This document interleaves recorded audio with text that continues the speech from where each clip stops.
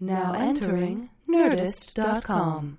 Sticks and hits and goals and saves and slap shots and goons. We've got sportly commentary to whatever your commute. But we also cover movies, TV shows, hits and tunes. It's your weekly bowl of hockey and nonsense. Bog soup. I'm Greg Wyshynski of Yahoo Sports Puck Daddy blog. You know who I am. You know that name. He's the name. Who is the name? The name that's... It's right on the podcast you listen to. You just click Lozo. on info, and it's right there. Damn right. You know, they say that cat Lozo was one bad mother. And this is Kylo Ren. My parents named me Kylo Ren because my parents are idiots. Let's start with this. As you know, Phil Kessel is a Stanley Cup champion. You got to do your thing. Oh, you're in Puck Soup. There you go. As you know, Phil Kessel is a Stanley Cup champion. Should have been is one of our favorite players in all of the land. To see him angry and vibrating on the Penguins bench like a hedgehog on a massage chair at the mall was wonderful. People laughing at him is even better. Yeah, Chris Kuhn is actually like just openly laughing at his anger. It's like the Seinfeld episode when Jerry's trying to learn how to get angry and everyone's laughing at him. He's like, it's still kind of funny. Well, it's like when you're at like the DMV, if you're at like the Department of Motor Vehicles and you just see someone losing their shit at the window. Like you can relate. Like you can relate to Phil Kessel not getting a pass and being really angry about it, but at the same time, it's hilarious. It's when Phil somebody Kessel, loses dude. shit. It's Phil Kessel, like, and you can just picture his voice getting all high and whiny. And I can't do the voice. I won't even try. Shit, don't make a pass. Shit. Right. Yeah, shit. What? Yeah, shit. The hand gestures.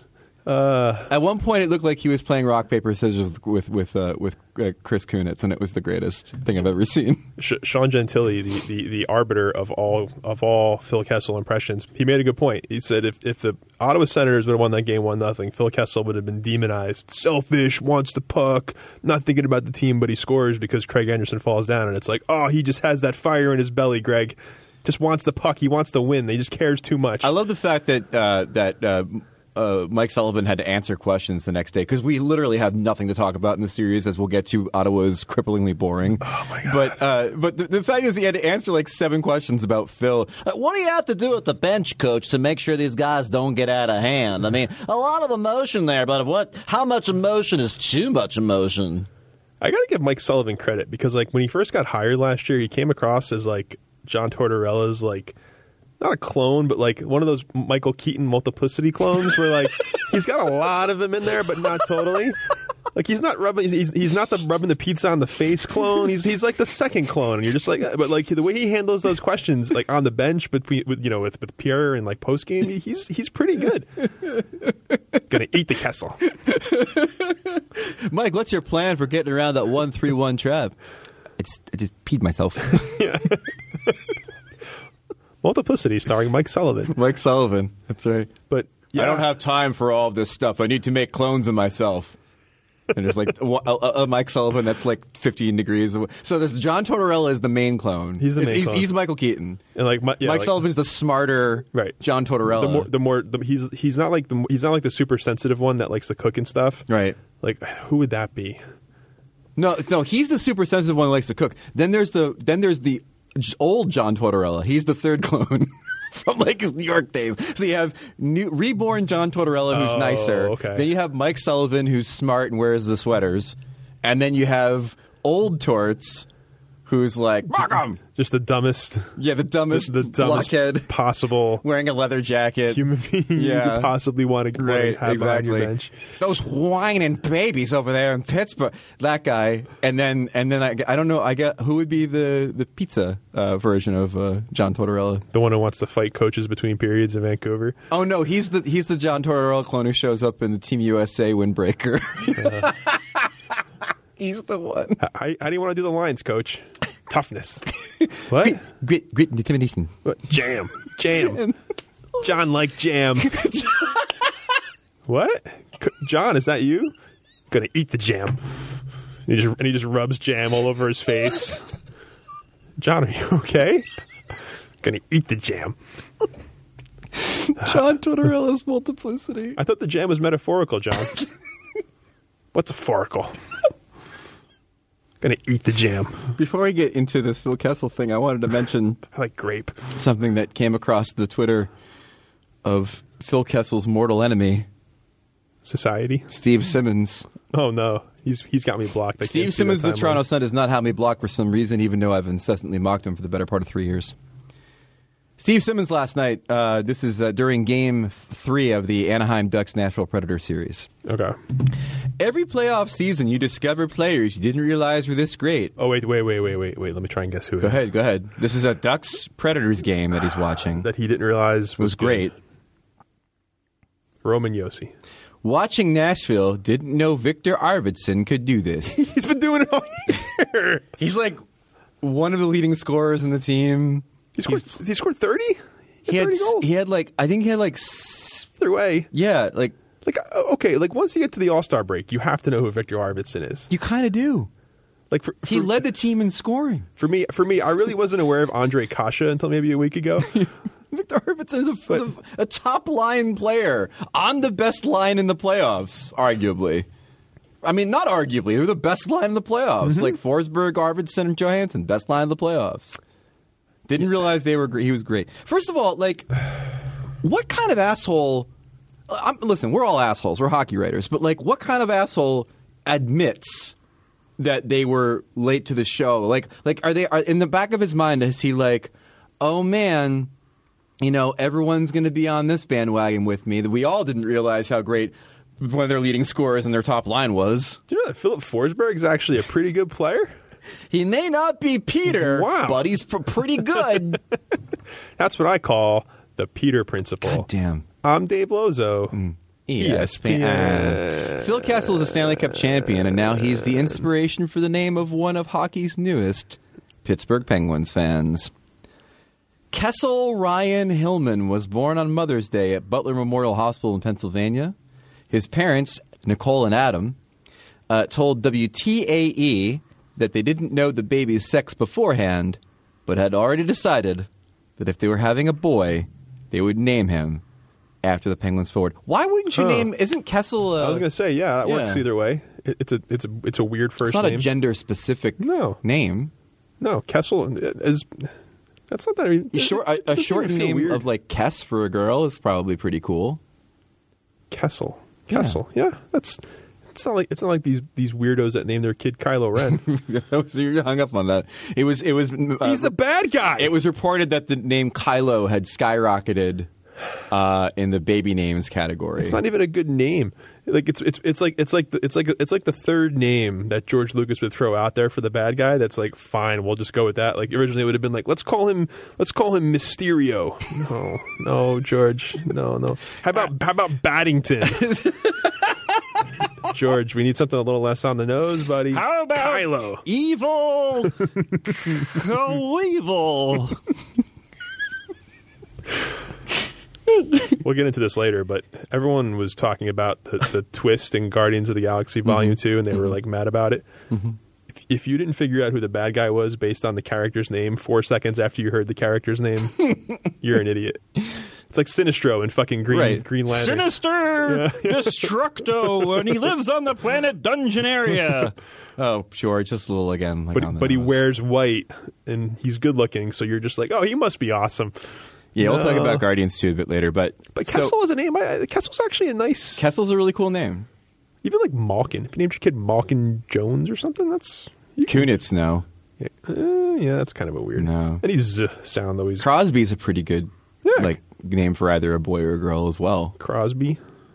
Fleury Wyshynski. No. Hornquist Lozo. Yeah. It just doesn't work. I got a weird last name, so like I need to have a biblical first name to balance it out. So like, do you think Hagelin Lozo? No, Hagelin Hillman would have been. Hagelin Hillman sounds like a like a Dickens character.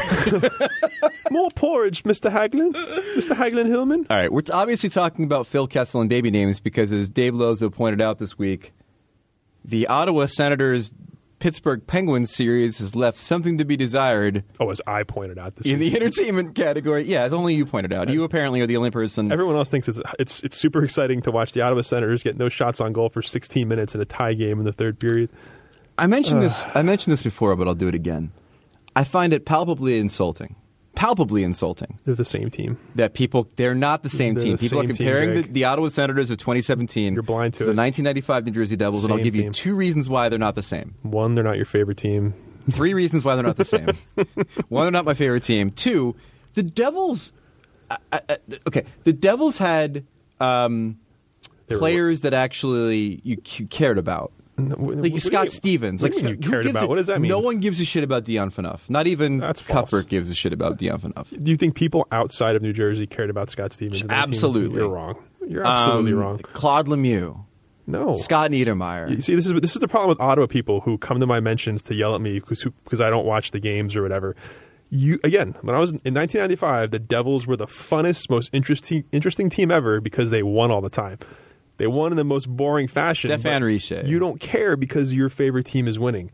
Anyone else watching, and I was the same way too back then. I was like, what's the matter? You don't want to see a great team win and a great goalie, and the same thing now. Someone's like, it's funny. Like I tweeted, I like posted it to Facebook, and someone's like, oh, this team's boring. I guess you don't like 120-foot passes from Karlsson to Hoffman, and I guess you didn't see that 6-5 overtime game.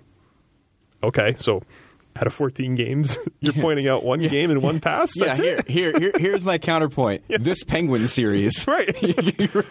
I guess you didn't watch the first 2 rounds.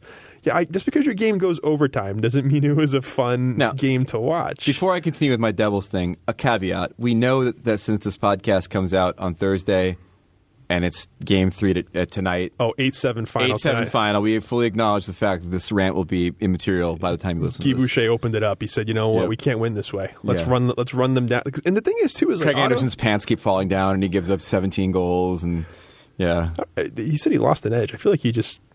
I don't think that's losing an edge what he did. I think he just lost his balance. he lost the balance. Yeah. Now, the other reason I don't think that they're the Devils is because the Devils did this thing called Oh no! What? evoking an emotional response from the people that watch the team. There was actual hatred of the Devils. There was you could look at Claude Lemieux and say, "Fuck that guy! I don't like that guy! I don't want that guy to win." So they were worse than Ottawa because Ottawa is at least likable. No, they're like Ben Stein on Win Ben Stein's Money. They're boring, but they're fun. There's one person that's likable on that team. No, that's not true. Give me who else besides Karlsson? Who? Craig Anderson? Clark MacArthur's Which is bullshit, likable. because just because you and Craig Anderson look alike doesn't mean that you... Buddy.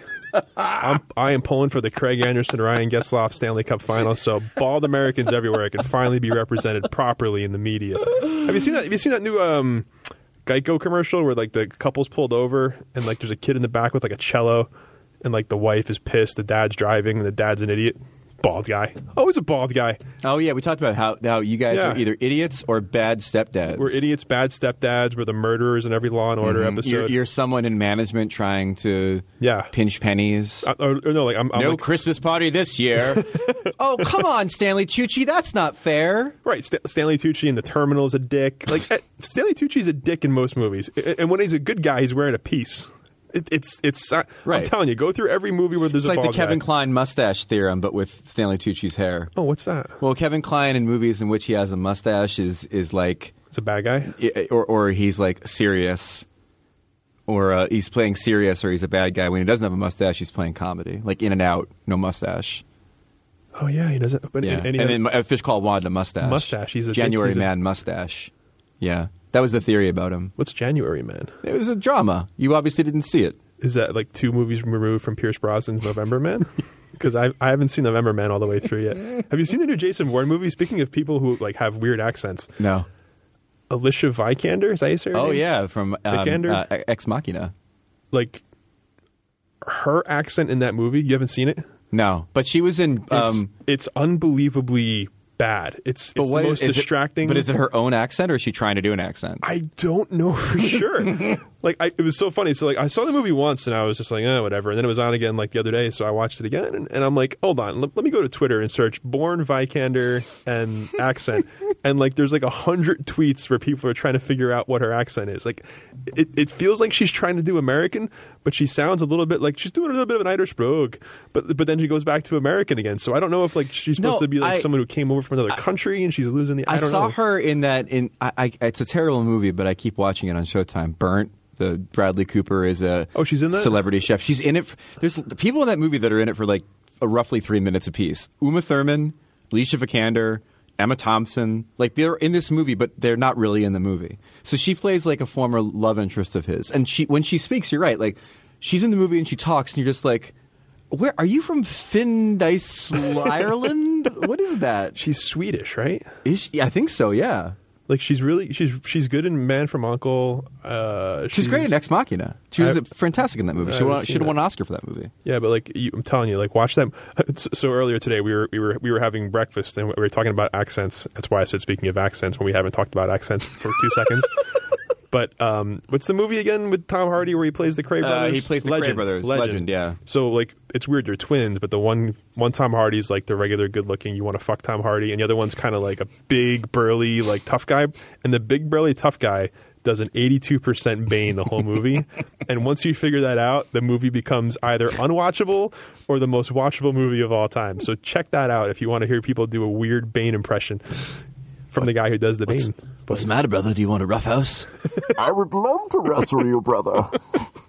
Let's roughhouse as brothers. Oh, God. The other reason, the Devils evoke emotion, and I care about Eric Carlson. I think you were perceiving the emotion that was being. You don't think people hated the Devils? Yeah, because they were so fucking boring. Well, hold on. And there was a red line too, so that made them even more fucking hard to watch. When the Devils played Detroit, were we the party poopers or were we the lovable underdogs? Oh, we destroyed hockey for 20 years. Are you kidding? We took a Red Wings team that had like 6 Hall of Famers and reduced them to this chip and chase offside 2-line pass team that couldn't move the puck. Like at least now you can make stretch passes and chip pucks in. But I understand if you're an Ottawa Senators fan, you're watching your team. They haven't had any success in the last couple of years. They're in the conference finals, so you're loving it. They've won more games than they've lost. Ba-da-ba-ba-ba. Guy Boucher's ruining it. But you have to objectively agree that, like, this is, again, I'm not telling them to play a different style. This is how they have to play to win. I get it. I totally get it. But why are there so few Ottawa fans willing to admit that this is boring? As Guy Boucher has said, this is the way we have to play to win. The other team. No. They are the greatest team ever. It's like all of the Hall of Famers in one place. Like Field of Dreams. All the Kunitz and the Hornquist, they walk through the cornfield and they're all of the Hall of Famers are here. We have to play like this to win. Dead people walking through fucking cornfields move faster than Ottawa Senators games. And also, no, what he said was like, I do not watch the game, I coach it. What the fuck does that mean? What kind of a duck is that? Like, I feel like, so I'm one of those people where I'm at press conferences sometimes, and I never, there's times when I see quotes and like transcripts, and I'm always like, why does nobody have a follow-up to that? Yeah. Like when Nick Backstrom says we lost the series in 3 games, like, like I feel like I'm never in that scrum when it happens, so I can be like, what the fuck does that mean? What do you mean you don't watch? What do you mean? Like if he gave a long, eloquent answer, it was like, look, I understand it's not pleasing to look at, but you know what's pleasing is wins. Like I'd be like, okay, that's the rationale you should have. But like this idea where it's like, I guess you just don't appreciate the game the way I do. Really? Let me check your Twitter bio. Where you're from? Oh, Ottawa, Ontario. No kidding. Same thing as the Devils. Only Devils had more star players. I'll give you that. Yeah, they were more interesting. I mean, like you know, where's your Neil Broughton on the Ottawa Senators? Is it Kyle Turris? But like again, Neil Broughton. Did you care at all about Neil Broughton until he came over? No, I didn't. Like Ottawa has Mike Hoffman who can skate, or Carlson who can skate. They have Kyle Turris. They have guys who can play. So like when Ottawa falls behind, it's great. But so far in the series, they've been protecting a lead and or been tied for 50 minutes. It's been terrible. But again, congratulations on Ottawa winning 7-6 tonight. The question you were looking for was, Guy, a lot of conversation as that game was going along, sort of on Twitter and stuff. This is actually a question after game 2. Sort of on Twitter. In a post-game 2 press conference. The second you say the word Twitter to a coach, he's done. He's not answering. Was it an ugly game? Did it look ugly to you? And Guy Boucher says, I do not read Twitter. I have never read that in my life. I don't even know how to get on it. I don't pay attention to it. But is it pleasing to watch? How did it look to you, I guess? I am not watching it. I'm coaching it. By the way, makes no sense. Little to no chance he's never been on Twitter. Well, that motherfucker's over in Switzerland or wherever he was in exile. I believe him. In exile. And he's like, let me see here. Let's see. Coach, NHL fired, opening, need defense.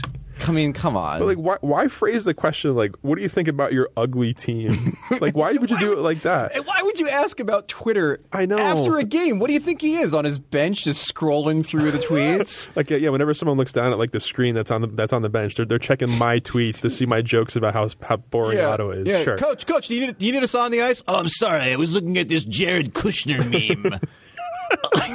Come on, like, what is that? Apparently, the New York Times thinks Ivanka is the new poster girl for feminism. What? Yeah, it was pretty weird. I don't know why. Some of the replies were hilarious, though. What? Also, Eric Carlson played a good game. Coach, should I be out for the PK? Oh, I'm sorry. I found a picture of a dog curled up inside of a guitar case on animal memes. Here's the thing: it's either this girl's legs are a hot dog, or the two hot dogs are hot dogs. I can't tell the difference, guys. Maybe that's why you lost 7-0 tonight, Coach. It's blue and gold. What, Guy? What was that, Coach? The dress, blue and gold. Obviously, anyone can see it. Coach, someone explain to me why people quote tweet and just put this. Why can't they just mash the retweet button like everybody else? I do not understand. Why do they need the retweets for themselves? Coach, you should go for the face-off. Hold on. Hashtag not my prime minister. Okay. Hold on. I'm doing a 9-tweet reply to one of Donald Trump's tweets. I'm threading them all and using pie charts and graphs. It is very good, and people will change their minds about He walks into the locker room between periods. Okay, guys, time for a little game theory. Let me ask you a question. What are the 3 parentheses around everyone's name? That one I do not understand. Should I do that to mine as a solidarity or what? I do not get that one. I Googled it and nothing comes up. What is up with Alicia Vikander's accent in Jason Bourne? I do not know what that is. In the third period, I want you to all find your identity. Like when I decided to make my avatar a puppy instead of an egg. That is when I found my identity. Don't be an egg, be a puppy. What is up with avocado toast? Is it toast made out of avocado? Do you spread the avocado on the toast? And why can I not buy a house because of this? You, Mike Hoffman, you'll never be able to buy a house if you keep buying the avocado toast. But here's the thing. If your money is being drained by constant purchases of avocado toast, you know what you should do? How can you save money, Greg? You need to not pay a lot for your sports and concert tickets. And the only place to do that, my friends, is Seat Geek, our favorite sponsor. Seat Geek is the smartest way to find hockey tickets this postseason. There's absolutely nothing like being behind the glass for the biggest matches of the year, especially when you're down to 4 teams in the playoffs. And with Seat Geek, it's never been easier to get the guaranteed seats you want for a great value. We've got the Seat Geek app on our phones. It's by far the easiest way to buy hockey tickets. You can be anywhere with just a few taps. You can instantly find seats for this weekend's games or any game this season. And with SeatGeek, you always get the best deal on every ticket because SeatGeek price compares for you by searching multiple ticket sites. Prices can vary depending on where you shop, but SeatGeek will always find you the lowest available price. I, in fact, will be using SeatGeek to find some Cubs-Mets tickets for June, knowing full well that I'll be able to sit wherever I want for a Mets game come June. Right. Plus, every ticket you buy on SeatGeek is backed by their 100% guarantee, so you can shop for tickets with confidence. Best of all, Puck Soup listeners, you get a $20 rebate off your first SeatGeek purchase. Here's what you do. Download the SeatGeek app. Go to the settings tab. Click add a promo code. Enter the promo code SOUP, that spells soup, and SeatGeek will send you $20 after you made your first purchase. Again, download the app, settings tab, promo code SOUP, and you'll get $20 back after you made your first purchase. And obviously, it goes without saying that if you do this sort of thing and buy your tickets through SeatGeek, it also helps out your boys. Download the SeatGeek app today, enter the promo code SOUP, and get going. Use the SeatGeek, the geek of seat. So I do a search for promo codes so I can get $20 off of Senator tickets. And, the building don't sell out for one game, but it sell out the next game. Speaking of ads, I don't know if you have seen this, Dave Lozo. I imagine you have. I mean, you've been watching the playoffs on television. I mean, obviously NBC doing an amazing job as per usual. I'm sorry, I was trying to be serious. Okay. Oh, God, Pierre don't do that to me. Maguire actually said the other night that Erik Karlsson was a Rembrandt and his stick was a paintbrush. Like he said something along those lines. Sure. Yeah. I do love how now when they show highlights of Erik Karlsson, it's like him doing stuff in the defensive zone, and which is fine because you know he's one of those guys. He's really good at getting to the puck first and like being quick in small areas. But he's always been that guy, and now it's like, look how great his defense has gotten, Doc and Eddie. This is what he does on defense. He's always done this. Wait, he's always done this? Because I feel like I've never heard this on TV until now. I did Filipovich's podcast this week, and we talked about... Oh, you did his podcast this week? Dimitri. Oh, he told me he was going to email me on Monday. That's because he's here in New York, and he's trying to get all of his New York people on the podcast. Still waiting to hear back. We mentioned the fact that like you don't have to go back all that far to find when Erik Karlsson was a defensive pariah. In fact, October. One round ago. Well, I was going to go October. Like when Austin Matthews skated past him during that 4-goal game on opening night, like everybody on television is like, typical Erik Karlsson, basically a welcome mat for guys like Austin Matthews, never win the Norris this way, blah blah. Was it this year when there was some play this year I think it was where he was in his own end, blocked a shot, controlled the puck, chipped it out to neutral ice, skated it down, jammed it into an empty net. Like it was one of those plays where it was like everything Erik Karlsson does. Yeah. And I think that was this year. And that was one of those plays too where it's like, wow, why can't he always does that. He always does that. It's why he's won the Norris twice. Anyway, we were talking about advertisements and advertisements in which people spell, which of course means we're talking about this Stanley Cup playoff ad that you may be familiar with because it's on TV all the time. Piano music, very powerful. It's like The Leftovers. Just because you put a piano behind doesn't mean it's good. L-E-M. It's so bad. R-O-K-E-O-N-H-U-L-L.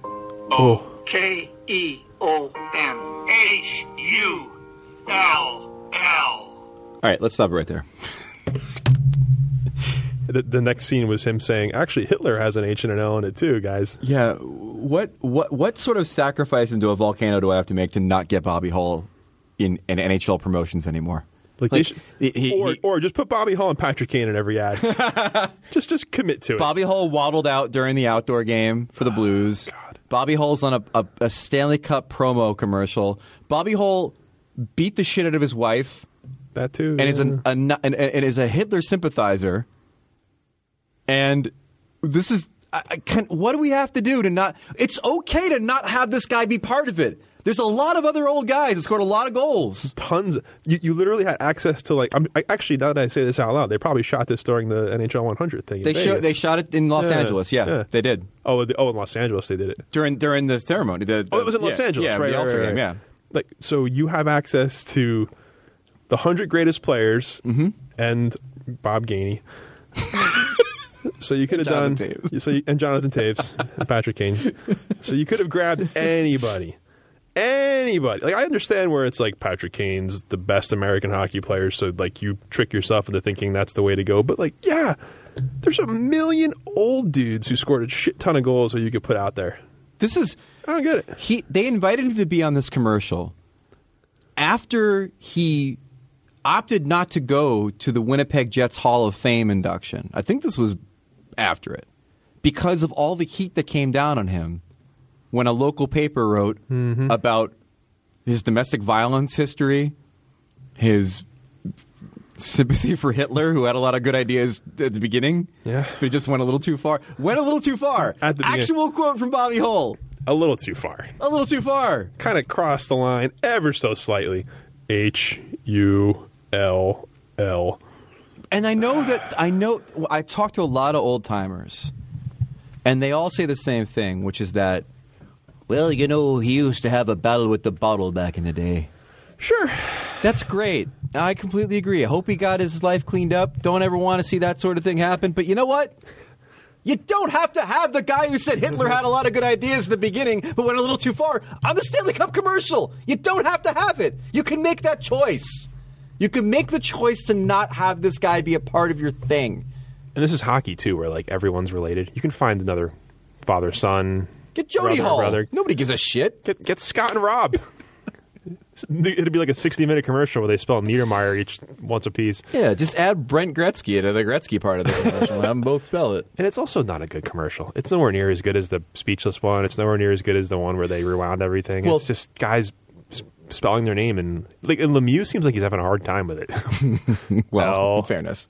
E. I can never remember the E before I or I after E. And there's an X in there, and it's not. No, I agree, and it's funny because if you look at the commercials they've had over the years, when they started this whole sort of because it's the cup thing, they started to go down a road that I thought was really good, which was to try to make watching the playoffs this communal. They had a commercial where everybody was running to get to the bar in time to watch Face Off. Right. And everybody was wearing jerseys, kind of making it feel like an NFL Sunday, which, I don't know if you've noticed, is the single most favorite thing of every sports fan in America. Right. Even if you're, and that's the difference again between hockey and football, is a hockey fan or a football fan as a Giants fan, like I'll go to a bar on Sunday and have all the games on in the Giants game, and it's great. You just watch all the other games. You don't care about that. But like in hockey, if you're an Ottawa fan, you love the shit out of your team. You're so happy how they're winning. But if you're not, you're not running out to watch that game somewhere. Like, that's just not hockey. That's why their commercials are good. That's a hilarious point because David Staples of the Edmonton Journal has been waging a one-man war against the NHL ever since the Oilers have been eliminated because the Ducks played nasty. So he's like, I refuse to watch another NHL game this postseason as long as Ryan Kesler's in it, is what he tweeted the other day. I'm like, oh, what a novelty. An NHL fan saying he refuses to watch the rest of the playoffs after his team is eliminated. Boy, first one on that bandwagon. Like, that's just what we do, and it sucks. But no, so, you know what it is? What is it? That when you haven't watched the playoffs in 11 years, you're unaware that the Ducks have players that jab people in the balls with their sticks every playoffs. So the first time you see it in 2017, it's new to you, and you take a stand against it. That's all it is. So you had that where you had the fans coming to watch the game at the bar. Then they did the whole winning the cup is this super emotional thing. The cup raise thing connected through history. Guys literally weeping as they won the cup. Mm-hmm. But now that we're in the fucking centennial, now we've abandoned any pretense of it being about the playoffs. 99th year, though, there was a lockout where they didn't play a full season. Thank you. 99 Thank you, truther. Now we've gotten rid of any pretense that it's about the playoffs and the grandeur of the Stanley Cup playoffs, and now we've boiled it down to its very essence, which is star players who get their names in the cup. Oh, let me rephrase. Mostly Canadian star players who get their names in the cup. And the only two, I think there's like a minute version of that commercial. I haven't watched the whole way through, but it's just Crosby and Taves in terms of like current guys, right? Like there's no... Yeah, and it's weird, right? Like, I know why they did it because they're not going to release to the conference finals, and you want to be able to have guys still alive. You want a guy still alive. I get it. Because I was thinking to myself, like, why didn't they have anybody from the Kings, not only in that commercial, but also they did that like roundtable show where it was like Gretzky, Lemieux. Oh, I didn't watch that. I think it was on at this week. Gretzky, Lemieux, Crosby, Taves, and someone. Keith. No. Bobby Orr. Hossa. Bobby Orr. And I thought to myself, well, why wouldn't you just get like one of the or better yet, how about a goalie who might be able to lend some really interesting insight as to what it takes to win a Stanley Cup? Nobody cares about. How about goalies. a European? How about Lidstrom? If they shot it in Los Angeles, Lidstrom was there for the top 100. Why not a European? Wouldn't that be a novel idea? Well, I can see how they might have done Kings and just cut it out of the ad. They probably no, seriously, they probably had like a bunch of guys do it, and then like once the playoffs started, they were like, we can't use Drew Doughty anymore. Or, there's also a chance that Doughty couldn't spell his name. That is possible. Or Justin Brown. But like, wouldn't it have been cooler if they unveiled this at the start of the playoffs as opposed to the conference finals, and they just use all current guys that haven't won the cup yet who want to get their name on it? So they're like, this is their thing. Yeah. And like, by round 3, when the Caps are inevitably no longer in the playoffs, it's very sad to see Nicholas Backstrom spelling his name during the conference finals. But I just think that would have been a cooler thing because the NHL's biggest problem is they market 4 friggin' teams, 5 players. And boy, thank God finally Jonathan Taves got on TV because he's never there anymore. He's never there. He's not there enough. They don't play enough outdoor games. You got to get Jonathan Taves into a commercial. The Centennial does nothing to push the game forward. Let's be honest. Nope. It's a giant navel-gazing exhibition. Putting Mario Lemieux in a cup commercial is great for people that remember Mario Lemieux playing. For the people that joined the league in 2009 because Patrick Sharp is cute, it means absolutely nothing to them. They're so not current. They're so entrenched in shit that happened Like seriously, like we're talking about the Devils in '95. Half of our listeners don't remember that. Half team. of our listeners probably weren't even born in '95. Right. Like, but take it from me. Don't listen to Greg. And when that Devils team was boring as fuck. And of course, when I say I was in high school, I meant I was in elementary school in '95. Fellow millennials. How about some avocado toast? How would you like some avocado toast in my studio apartment that I rent because of said avocado toast? Honestly, I haven't even Googled it yet. I'm not going to look up what avocado toast is until it actually comes across. I've never even seen it on a menu. When are they going to reboot Futurama, millennials?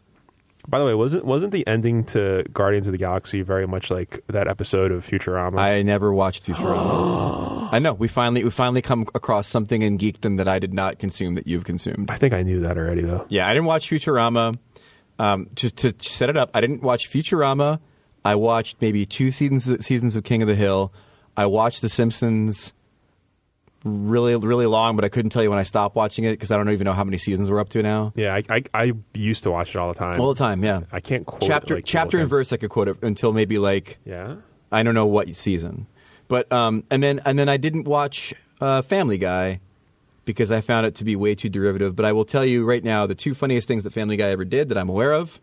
Kool-Aid Man in episode 1. Never hit your comedic peak in your first episode. Bad idea. And then also the Bed Bath & Beyond joke is a keeper. What's the Bed Bath & Beyond joke? When he's walking through the door at Bed Bath & Beyond, and all of a sudden he walks into like this weird Jack Kirby Beyond. And he walks into Beyond. Very, very funny. Good stuff. But I never watched that. And then obviously I have no fucking time for American Dad. Who gives a shit? American Dad, the Cleveland Show. Or the Cleveland Show, yeah. Good for him. He's a Seth multi-millionaire. MacFarlane I like as a real life flesh and blood performer, but not as the guy who makes cartoons. Seth MacFarlane reminds me of Kate McKinnon in a way. Because they're both Irish or Scottish? They're both super talented. Uh-huh. Unbelievable. Maybe among the top 20 talented people creatively on the planet who I don't give a shit about. You mean like you find them off-putting or you just whose don't? Stuff I just don't care about. Like Kate McKinnon can play the piano. Great. Seth MacFarlane can sing. Okay. But like their stuff in terms of comedy, like people think Kate McKinnon's one of like the 5 best SNL things of all time, like cast members of all time. Give me some stuff she's done on SNL. I think Kate McKinnon falls in between Daryl Hammond and Amy Poehler in the sense that Kate McKinnon does some things that really make me laugh, like when she plays, like she did Hillary, and that was funny. But her Angela Merkel is really funny on Update. Like she's done some funny stuff, but like. A lot of it is in that Daryl Hammond category of not really being that funny, but really appreciating the craft of it. Because Daryl Hammond to me was never really that funny. Oh, for sure. Like the craft. Like when Phil Hartman would do an impression, it would be funny. He's a natural gifted comedian. When Hammond would do it, you were like, "Wow, that sounds exactly like Tom Brokaw," but it's not that funny. And like Kate McKinnon, I completely appreciate how unbelievably like smart, but like I just don't get how like. If someone's like, "Oh, Kristen Wiig's in a movie," I used to hate Kristen Wiig, but like I've come around. I've come around on her too. Mainly, see, she's someone who is awful on SNL, but really good in like other stuff. Yeah, like if I see a movie and like Kristen Wiig's in it, like she's at like that sort of like that Will Ferrell level where I'm like, oh, that's probably going to be pretty good. And there's a movie coming out with Scarlett Johansson and like what's her name? Bad Night Rough Night. Rough Night, yeah. And I'm watching the commercial for it, and I'm seeing all the people in it, and I'm like, ooh, this looks like a pretty good premise. Looks like a pretty funny movie. And apparently, Kate McKinnon's doing an Australian accent the whole movie. Fuck off! But again, why? like she was the best thing in that Ghostbusters reboot, which again is like saying Eric Carlson has the best possession numbers on the Senators. So she's Carlson. Melissa McCarthy's Mike Hoffman. Yeah. Go on. I'm here for this. Kristen Wiig has got to be Kyle Turris. Kristen Wiig is going to be either Kyle Turris or Craig Anderson. Who's Chris Hemsworth then? Chris Hemsworth? Is he Guy Boucher?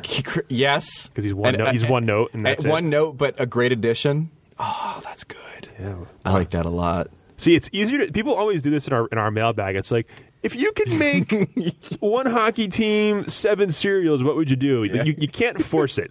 It just kind of has to happen. I mean, who else is in that movie that I'm forgetting? The 87 Flames as the cast of Parks and Rec. Go.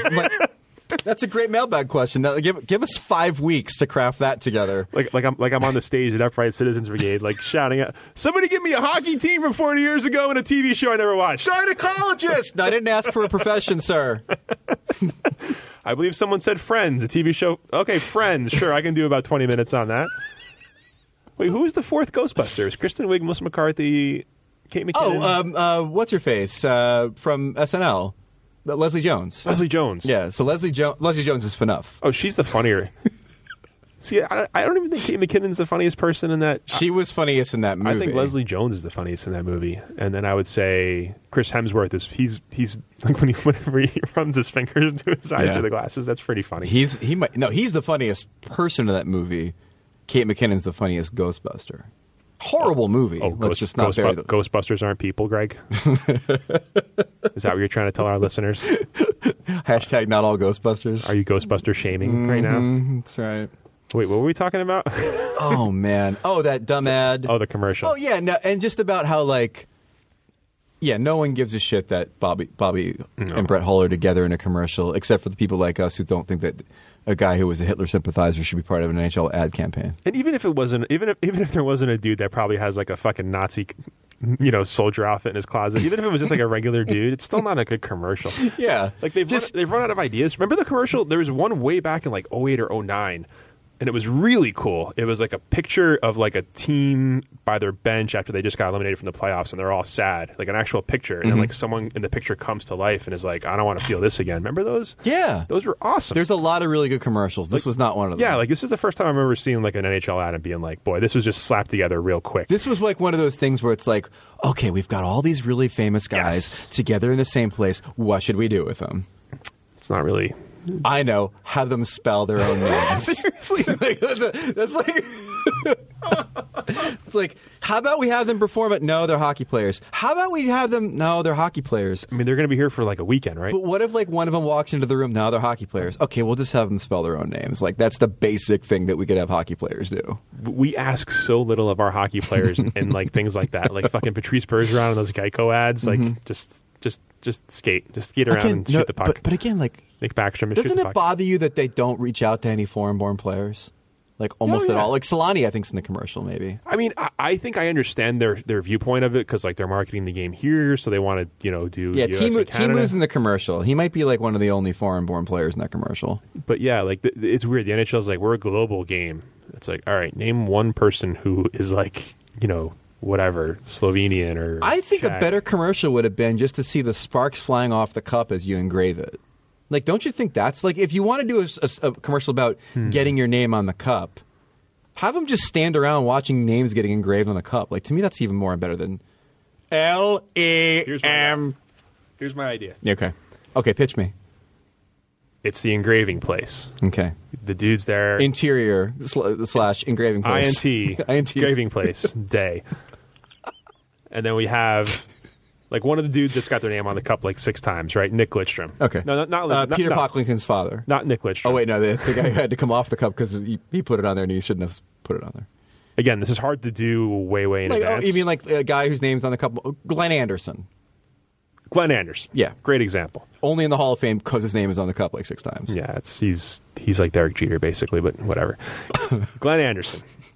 And he's like standing there and like he's there at the engraver and there's like a little open space for the 2016-17 champs and he sees his name and Connor McDavid's there who doesn't have his name on the cup. All right. And Glenn Anderson's like having fun with him like there's my name there, there's my name there, has your name on here? I don't see your name on here. And he's like, well, I'm probably going to win the Hart this year.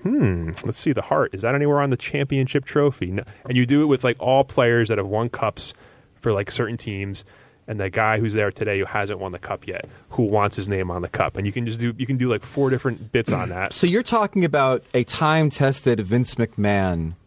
I don't know what that means. Thing where you use the old talent to get the new talent over. Yeah, Undertaker, you're gonna lose to Roman Reigns, and Reigns is gonna be the new darling of the WWE. Like it's hard. I think it's hard to. I'm just doing this on the fly, but like.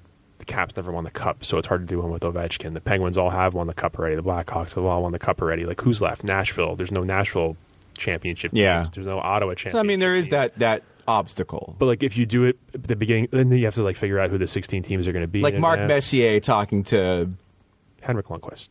Matt Zuccarello. Yeah. Yeah, there you go. Like you can come up with 4 of those and then run those during. Like if you can run the same 3 Discover ads for 6 fucking years, and that would be funny because like you can do. In all honesty, like if you had Messier and Zuccarello, and he's like, "Yeah, my name's on here because I guaranteed it. Can you guarantee it, Matt?" It's like, and do a little bit off of that. You can come up with 30 seconds of material for a commercial, right? And doing that premise every time, as opposed to just. Let's just sit these guys down in a room with like a green screen, and then not even a green screen, just like a dark room, and have them spell their names. Honestly, though, no. Was there a teleprompter to help them spell? Come on, what do you think? And it's disturbing to watch Sidney Crosby try to spell his name 4 days after he gets his head driven into the boards too. There's that part of it as well that makes me uncomfortable. But like I wrote, that's probably just me though. That's just you overthinking things. GM of the Year award came out. That's very exciting, as per usual. Peter Chiarelli of the Edmonton Oilers, who, of course, made the Adam Larson trade. Yep. Pierre Dorian of the Ottawa Senators, who hired Guy Boucher. Yeah. And David Poyle of the Nashville Predators, who made the PK Subban for Shea Weber deal. No Mark Bergevin amongst the finalists for making that trade. That's kind of odd. Wouldn't it be? It would have been great if it was like Mark Bergevin, Steve Yzerman, and who had a bad year? Dean Lombardi. Now here's the thing: the BM of the year. The award I least like in all of life, of course, is the Lady Bing. Stupid as fuck it. The award I least like, the second most, is the GM of the Year award, because there is absolutely no way you can judge a general manager by 1 year. By 1 year, they should give this award retroactively every 5 years. Like see what's happened. Or just don't have an award. Like everything doesn't need an award. Here's the thing. These baby boomers just think they're entitled to trophies because they just do their jobs. These old white men, of course, feel like they just have to have a trophy. You know, why can't they be more like millennials and just like work hard and, you know, fight through everything and just have their avocado toast and not buy houses? Excuse me. Millennials all think they were born with a gold star. They all think they already have a ribbon. They were born with avocado toast in their mouth. They were born with avocado toast in their mouth. They think they're just entitled to avocados. Who would you would give it to? Poyle. For sure. Poyle won. Dorian Chiarelli won a lottery. Chiarelli won a lottery. And Dorian hired the right coach. I mean, it's the thing is, like, think about everything he did. He traded Taylor Hall for Adam Larson, and I don't care what you Edmonton people say, that was a bad trade. Milan Lucic, fucking dog shit in the playoffs, mediocre in the regular season. He played with Connor McDavid constantly and looking to do anything. And Ottawa, like, whatever Ottawa does, he brought in Guy Boucher, and Guy Boucher is the number one reason why they are where they are. So I'm fine. The Subban trade, like, obviously, I didn't realize this until yesterday. Custins told me that they vote up until the second round. After the second round of the playoffs is in, then they vote. So you can't give it to Poyle because he's going to win the cup, possibly. But, I mean, geez. Subban for Weber, and you win a cup? Is that a guy you root for, Poyle? I go back and forth on it because I really have a problem with the Ribeiro stuff, and I have a problem with some of his other sort of, like, halfway home general managing that has gone on. What else is there besides Ribeiro? Refresh me. Well, he had a couple of other guys come in that just had some issues. Like I think McGrattan was one of them, but like I don't remember that. There was the Ribeiro one. What was the other one that he had? There was some other issue that he had. They kind of swept. But the Ribeiro one's the big one. I'm trying to think. I remember there was a couple of years back where everybody was kind of like all over David Poyle for being really good, and I just thought it was weird, but I can't remember why. I think he's always been a pretty good GM. But like, the Ribeiro thing was just like I think it was Dimitri who tweeted something like, "Finally, the 20-year plan comes to fruition." Yeah. Like, good for David Poyle.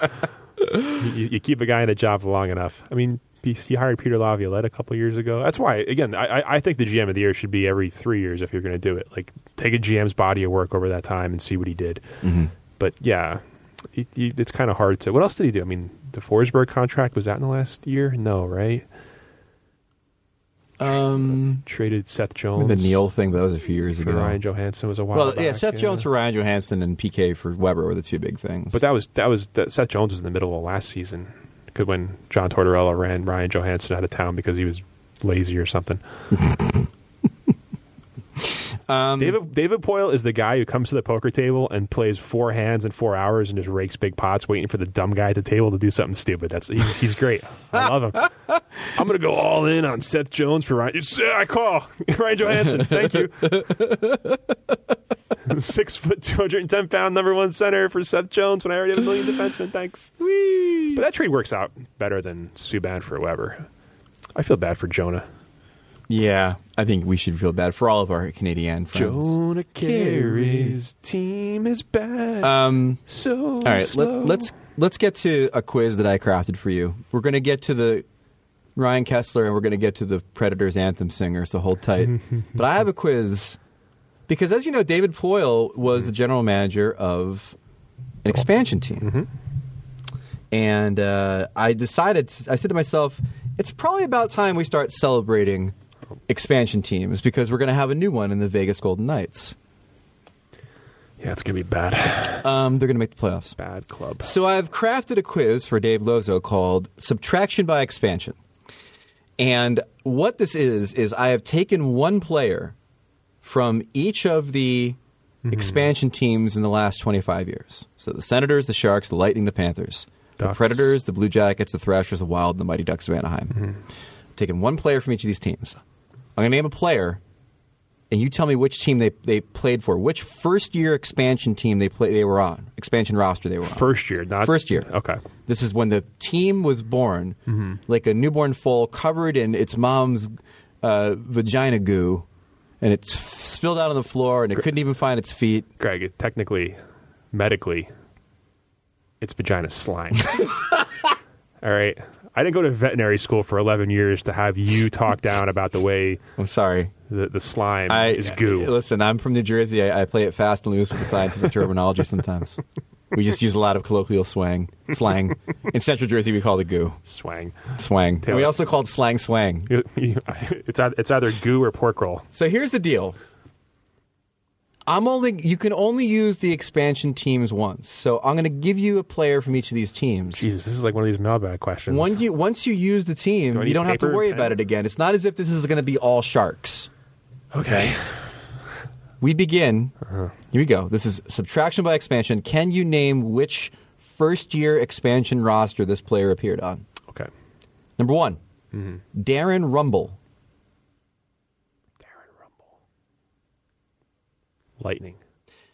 Ottawa Senators, 69 games, nice, in 1992. And mentioned because I don't know if Jeff Bukaboom gets named, Radek Bonk gets named, but in the greatest hockey names of all time, Darren Rumble doesn't get nearly enough respect. Darren Rumble, too, I guess. Rumble. Darren Rumble with me. Anybody named after one of the Transformers that came out of Soundwave's tummy. Isn't that Bumble? No, that was Rumble. Bumble, are you thinking of Bumblebee? Yeah, isn't that one of the Transformers? Somebody was a GoBots boy. Kelly Kissio. Sharks. That's correct. 48 games in 1991. Kelly Kissio, former New York Ranger. Former Islander great. That was a Ranger too, wasn't he? I think He was a Ranger. Yeah, one of them too. Maybe both. Bob Beers. Robert W. Beers. Bob Beers. Boy, I have no idea. Bob Beers. Mm-hmm. I'll go Tampa again. Correct. All right. He played for the Lightning in 1992, 46 games. And again, another good name.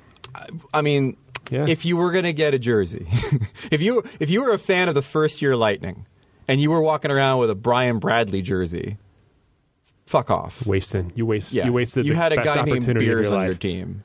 And I believe he was number 4. I believe it was 4 beers. 4 beers. Yeah. The amount that gets me hungover these days. Actually, you know who else? I feel like, and see if you agree with me on this. Bob Bugner. His last name is really Boner. Come on, Bob. If your name is Bob Boner, Brian Bradley. That's a porn name. For John God's sakes. Tucker, Chris Contos, Rob Zaminer, Adam Creighton, Sean Chambers are your top 6 scorers, and then Bob Beers. Who was the guy who had the hat trick in the first ever Lightning game? Remember that? Oh Jesus, now you're taxing me. Oh yeah. Oh wait, and by the way, he was never number 4. He was 2 beers.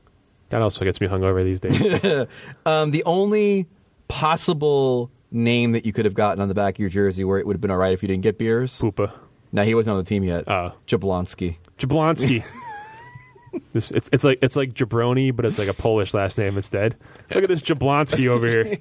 Come on, Jablonski, we're waiting. Rob Niedermeyer. Not Scott. Scott was already in the league and rocking and rolling at this point, I think.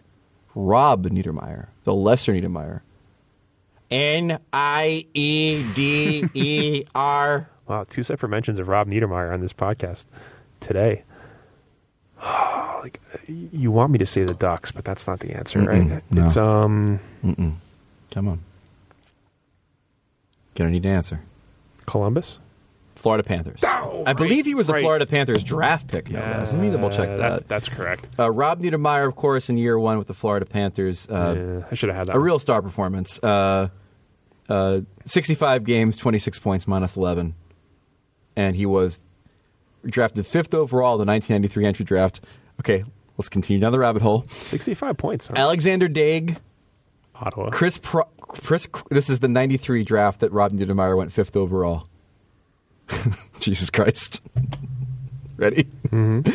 So this is also known as if only the Panthers had gotten into the top 4 and didn't pick first. Daig, bust. Pronger. He worked out. Grattan, bust. Bust? Where you falling, Chris Grattan? I say bust. 568 points in 1092 games. Basically just, hey, he's big.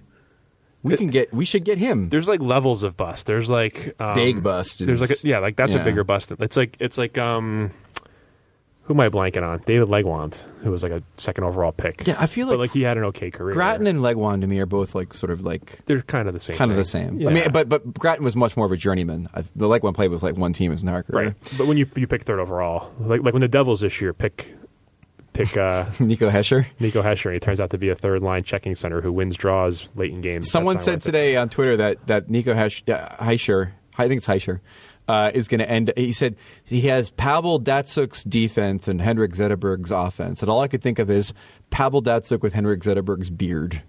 So he's a combination of Datsuk and Zetterberg, is what this That's guy's what this guy said. So he looks like Jared Leto and hates gay people. Is that the scouting? Because of his religion, Dave. Mm-hmm. Paul Kariya was drafted 4th overall, then Rob Niedermeyer. So you lost out on Paul Kariya by one spot. Then Victor Kozlov, then Jason Arnott. Wow. The Oilers took Arnott, right? You know who the Devils took in that draft? 93? Dennis Peterson. Good old Dennis Peterson. Yep. DP. Back to the quit. Oh, sorry. Double P, double A. What movie is that from? That's like a Kevin Smith movie where he's describing some sort of like sex act, and it's like double P, double A. Darren Turcotte. This is a tough one. Former New York Ranger. Okay, so Darren Turcotte was a Ranger in the early 90s. Mm-hmm. So he obviously wasn't on any of the early 90s expansion teams, I wouldn't say. Unless it's a trick. He wasn't around long enough to... First-year team. Darren Turcotte. I feel like I need a list of teams in front of me. Because it's hard to think of all the teams that have shown up since that time. All right. Well... Darren Turcotte. Mm-hmm. Darren Turcotte. Any guesses? We've done Ottawa, we've done Tampa, we've done Florida, we've done San Jose. That's right. Those are all off the board. Now you're getting the spirit of the game. Okay. Okay, so that means that we have 5 teams left. Four of the 5 are from 1999 and up, and then one of them is not. Columbus? The Nashville Predators. Oh, yeah. 40 games. I don't know if he was an expansion draft guy or not, but Darren Turcotte, a 40-year-old Darren Turcotte at that point, I think. I was going to say... Oh, wait, no, he's 31. Sorry, I was wrong. He was 30 in 89 or 98 and 99. He previously played for... Boy, he went real journeyman after... Rangers 94, then Hartford, Winnipeg, San Jose, St. Louis, Nashville to end his career. Career ended at 31. He was in the Rangers Cup team, right? Yeah, he was. Yeah. He definitely was. Okay. All right, I'm not doing good at this. Ron Tugnut. Ronnie Nuttug. Columbus. That's correct. Interestingly enough, we would have also accepted Mighty Ducks. Oh, why was he? He was on both. No he was kidding. A double expansion draft goalie. So I had a 25% chance of getting that right. Ray Chicken Parm Ferraro. Oh, see, I thought that was Columbus, Ray Ferraro. Chicken Parm.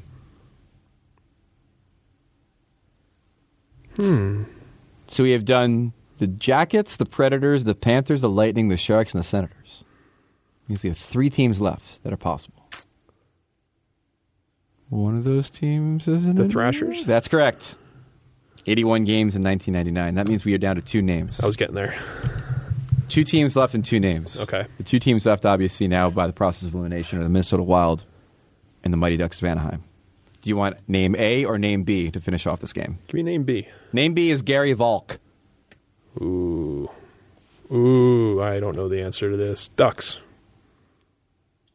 That's correct. Yes! Gary Volk was a 1983 Mighty Duck, and that means the last name on the list. Actually, who else? You should have given me both names at the same Minnesota Wild, 2000. Who do you think I picked from that expansion team? time. Oh, God, I don't remember. Mike Madonna. Come on, man. There's only one name to pick from that expansion team, and that is Peter Sikora. Brick, New Jersey's own. Oh, Jimmy Dowd. Jimmy Dowd. Jimmy Dowd was on that team? Jimmy Dowd.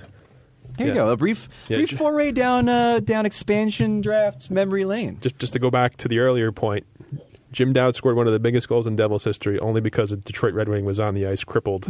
Paul Coffey. By Jim Dowd. Yeah, it was Paul Coffey. It was Paul Coffey, and it was that same play that happened with Zach Werenski in the Penguins series against Columbus. Same thing.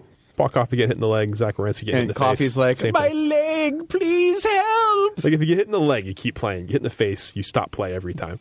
Coffey's on the ice being like, I think it needs to be amputated. And the Devils are like, we're scoring. The Devils are moving. Seriously, they were so boring. They were the best. Best team ever. Like at least I admit the Devils were boring. Like if you're an Ottawa fan, you're just like, oh, the Devils, and then Greg's like, no, the Devils were much more exciting in a less boring way. You should fight Greg in his mentions. And by the way, so the headline on the Vice story that I wrote was the Ottawa Senators are worse than watching your parents have sex. Mm-hmm. So everyone's like, not everyone, but like 4 or 5 people were like, oh, you watched your parents have sex?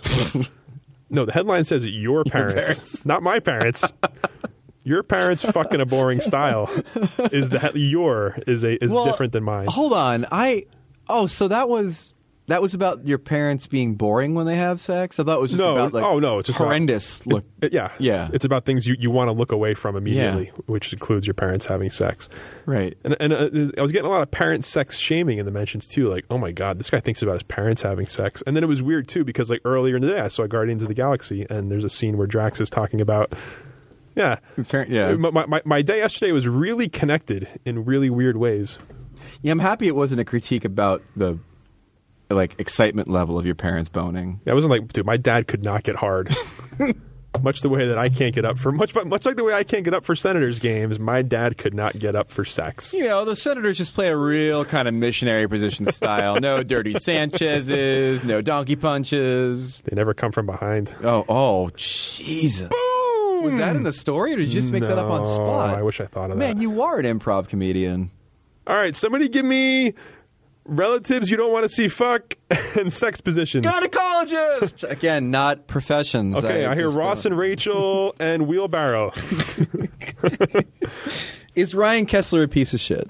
That's our next topic. Yeah. But a great, like a satisfying S spiral of a shit.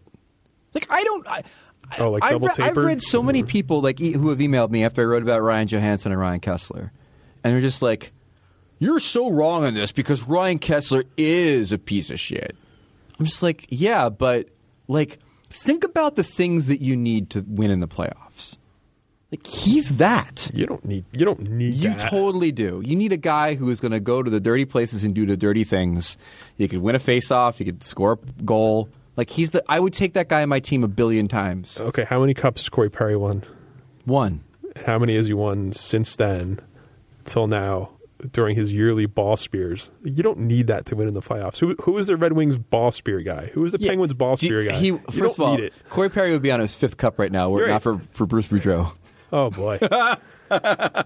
You do have to, don't you hold on? The Caps didn't do anything. That's what I'm saying. Don't you think that if you I've been thinking a lot about the Capitals, and don't you think that a Ryan Kesler or a Patrick Hornquist, no, guys like that are the guys that you need to do dirty goal bullshit plays in the playoffs, and the Capitals had none of those guys to me. I just think the West sucks this year, and so that's why the Ducks are where they are. I don't think it's anything to do with Ryan Kessler's magical nut taps. By the way, in Game 3, I don't know. I understand that these referees put their whistles away, but Ryan Kesler committed 4 atrocities during the first 20 minutes, and they showed replays of it. He hit Johansson from behind, he interfered with him in the neutral zone, he speared him, and there was 2 high sticks. There was one play where a linesman stared down. He fucked a high stick and was just onside. I hate playoff refereeing so much. If you were Ryan Johansson earlier this week, would you have said anything, or would you have just done what he did in Game 3 and just been like scoreboard? Well, being the mature, talented leader that I am, I would have just been like, he's got to play his game, and I just got to work through it. And I respect what he does. Pretty much. I wouldn't have been like, no, how does anybody root for him? His whole family. I don't even know how they even watch him play. Why does anybody even have sex with Ryan Kesler? And I'm like, he's such a gross person. I'm like, Joe, they watch him play because they're related to him. Like, my parents don't like the shit I write, but they read it because they're supposed to. They're my fucking parents. They Here, follow let me you on solve Facebook. that mystery for you. Unsolved mysteries. Why does Ryan Kesler's parents watch him play hockey? But like, not even that. Like, the thing, like, how can anybody root for that guy? Like, come on, Ryan, come on. People are rooting for the Ottawa Senators, and they're trying to melt hockey with a blowtorch. People will root for whoever is in their town and in their favorite jersey. Yeah. It's not complicated. How can anyone root for that guy, said Ryan Johansson to the ears of the Blue Jackets fans that watched him underwhelm his way out of town?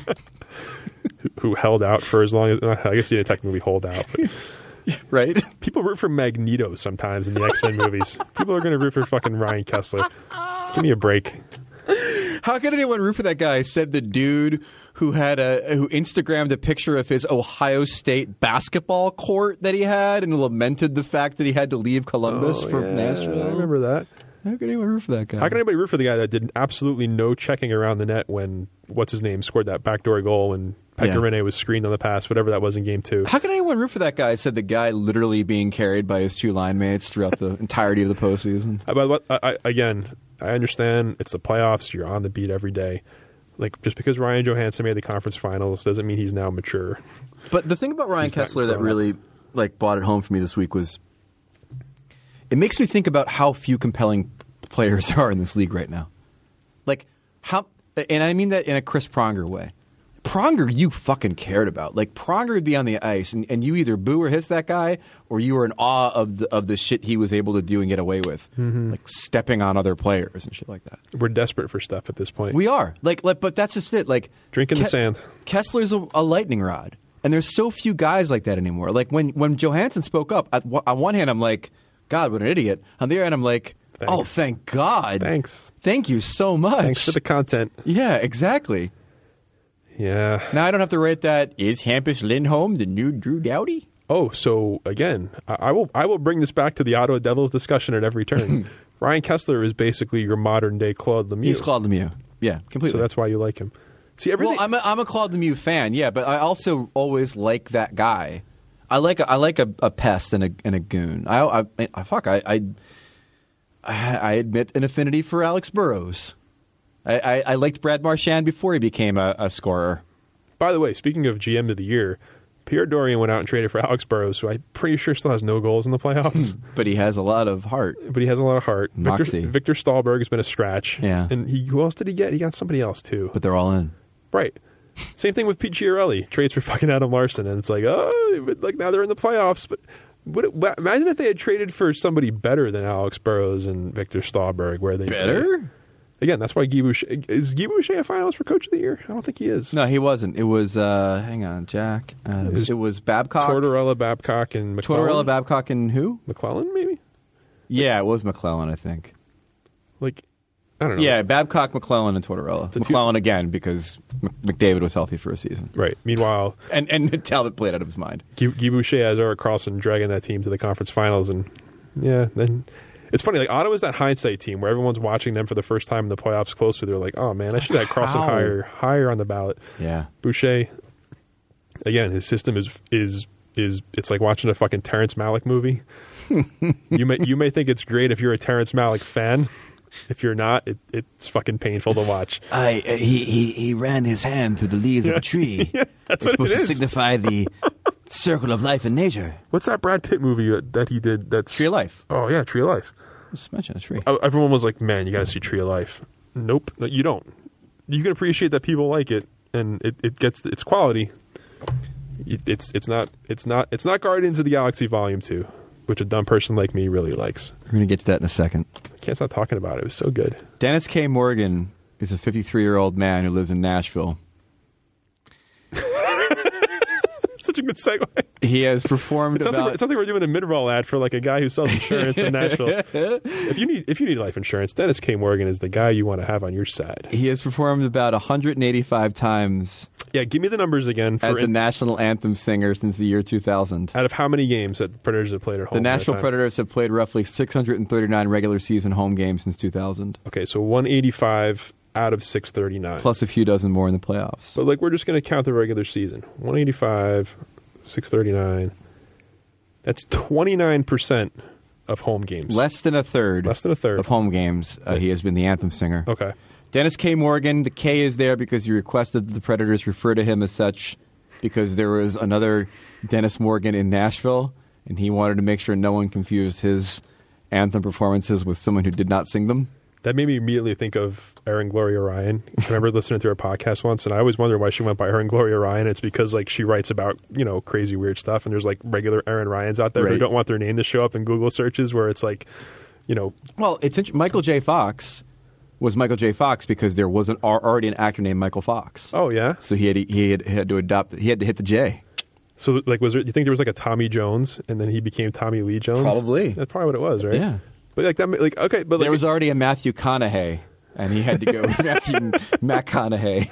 There was already a Matt Mon, so he became Matt Damon.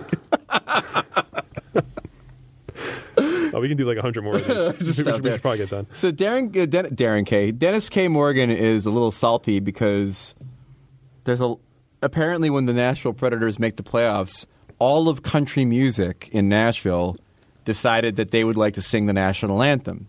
Your Carrie Underwood, who of course is married to Mike Fisher, your Lady Antebellum, your Luke Bryan, your Keith Urban last night. I'm sure those are all real people. I believe you. Dennis K. Morgan, as you may have heard, is a little salty about this. He's disappointed because he did not get to sing in the playoffs. All the famous people did. Everywhere I go, obviously at my day job as a healthcare IT recruiting manager and at the arena, as well as everywhere else I go, to church, grocery stores, on the street, in meetings, and in restaurants, people want to know how I feel, said Dennis K. Morgan. No, they don't. The Predators came to me and said the captain's wife asked to sing the anthem. It was presented to me as a one-night only... Derek Jeter's wife? Oh. As a one-night only thing, and I agreed to it. Then they continued to bring in these other singers and touted them as A-listers, which kind of hurt me. So he refers to Carrie Underwood as the captain's wife. The captain's wife will get you by tonight. Which, of course, is the cheerleaders dating the quarterback. Yeah. The captain's wife. The quarterback's girlfriend gets to come to the party, but I don't. Yeah, but his girlfriend isn't just a model who's trying to break into singing and they do her a favor. She's Carrie Underwood. They continue to bring in these other singers and touted them as A-listers, which kind of hurt me.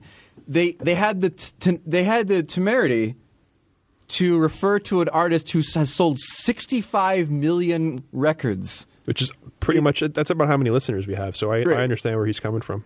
They listed her as an A-lister, and he's like, what about me? Touting her. I've sung the anthem 185 times in the last 17 years.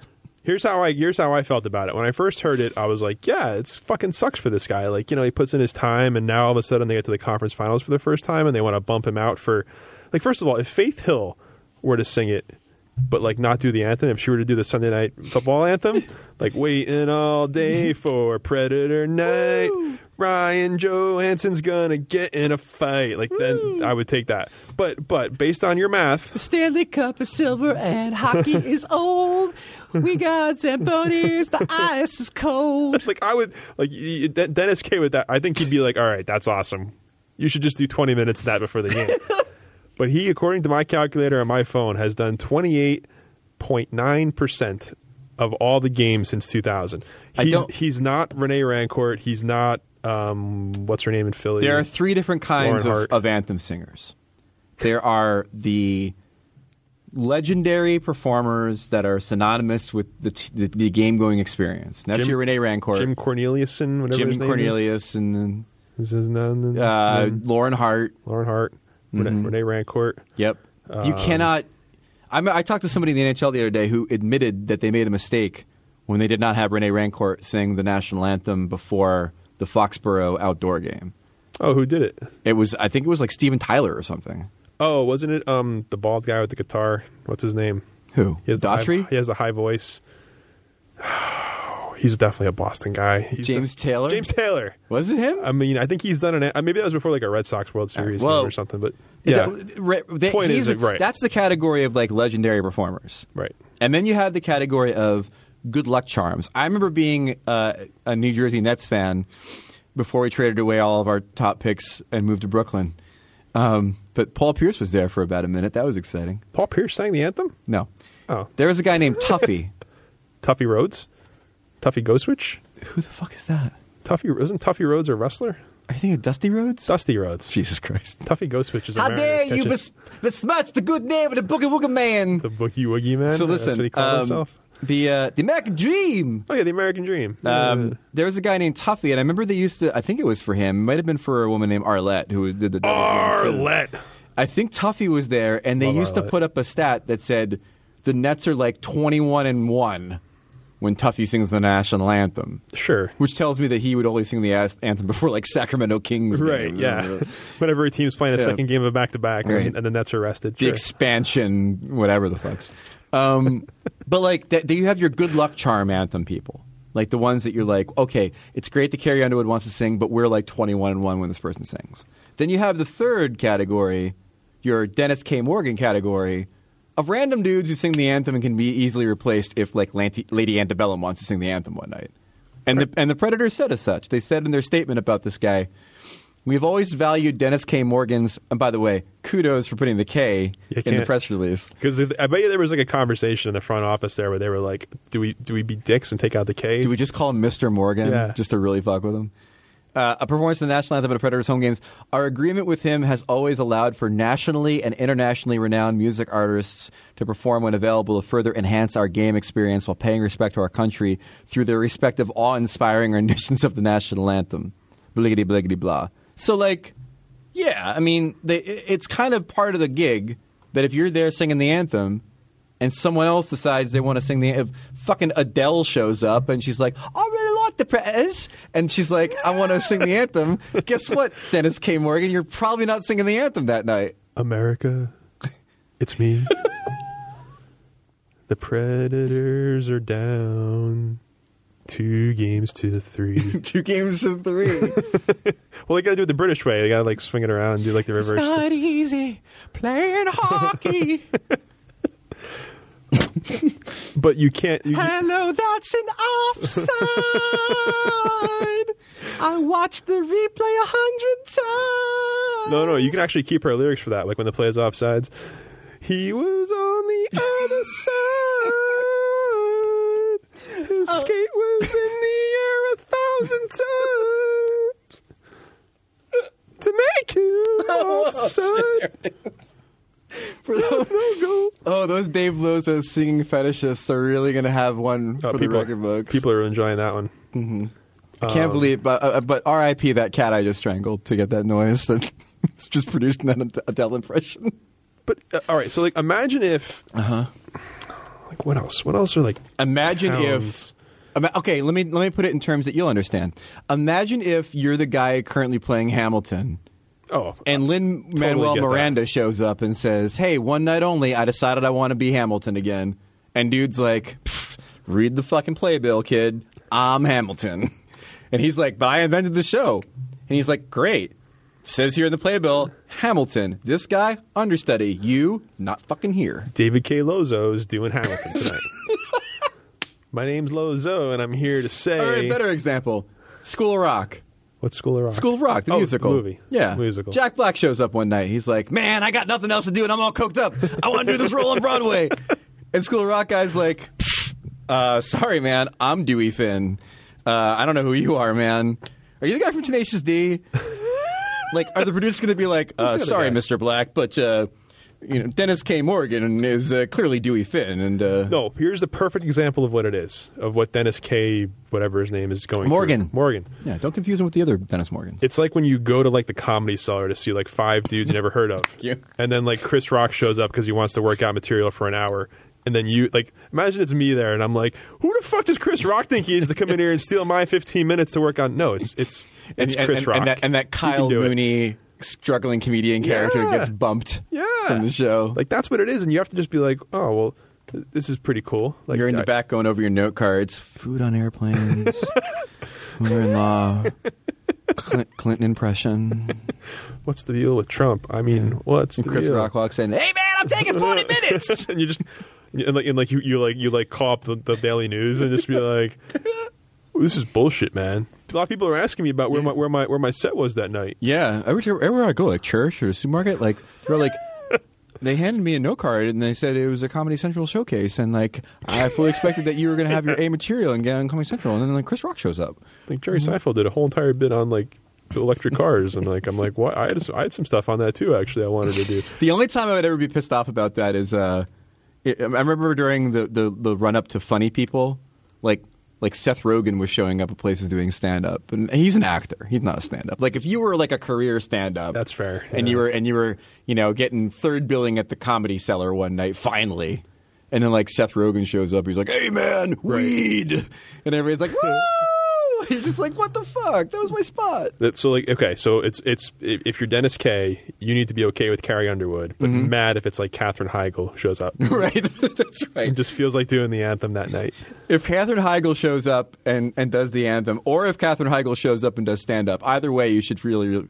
Hey, ladies, am I right? Who takes off their bra during sex? None of us? Exactly. I knew you guys were with me on this one. And also, I don't like how Dennis K is all mad about the response to it, where he's just kind of like, he's like, oh man, that's not how I sound, but like, no, everyone was saying that, like, why did you call the paper? And he was like, no, the paper called me. Okay, I get that. Yeah, but then you went to the... Right. A lot of people emailed me about that, and they were like, the Tennessean is making it sound like he went to them. Well, they went to him. Right. And then he went to the Predators and said, hey, I'm going to tell the Tennessean about this. And the Predators are like, go ahead, crazy person. That's fine. Nothing you say will possibly make us feel any bad about having Carrie Underwood sing the national anthem. But please do refer to her as the captain's wife multiple times. Captain's wife. Here's his 2 tweets from yesterday. It says, I know where the focus is, parentheses, read entire article. I get that. People get mad at headlines. They don't read the article. It's fine. Also, I didn't reach out. They called me. Not trying to steal the spotlight. If you're not trying to steal the spotlight, you say no comment, no thank you, and you hang up the phone. I'm not in here with you. You're in here with me. Thanks, Rorschach. Ask someone who knows me if that article sounds like me. Then if you still want to attack, have at it. I don't know what that means. But again, the article itself, I love when people say, oh, this. If you know me, clearly you know this isn't me. 80% of the article is block quotes. Right. Of him, like talking, like if he was talking, telling Carrie Underwood she's the captain's wife. Like if he was like, "Look, I was angry and I regret it and I apologize and I shouldn't have said it." Like, okay, that's fine, but just to be like, "That's just not who I am." Well, that's just not what you said it though. I can't believe we just spent 10 minutes talking about the Predators' fucking national anthem. Dennis K. Morgan, Dennis K. Haysbert. That's right. Obviously, if Dennis K. Haysbert had given Joe Boo his rum, none of this would have happened. You know that for a fact. Here's yet another response. Oh, wait, hold on. Please. Oh, no, this person's on my side. I'm getting all these weird Ottawa responses still that are as boring as the team. Guardians of the Galaxy 2 is not boring. You finally saw it. The more I think about it, the more I liked it better than the first one. The only drawback is that I think this series, and I'm hoping it is a series, is at its best when all of them are together. And there's like the scene where they have to crash land on that planet and they're all just shooting the shit. Like that's like, wow, this is so much fun.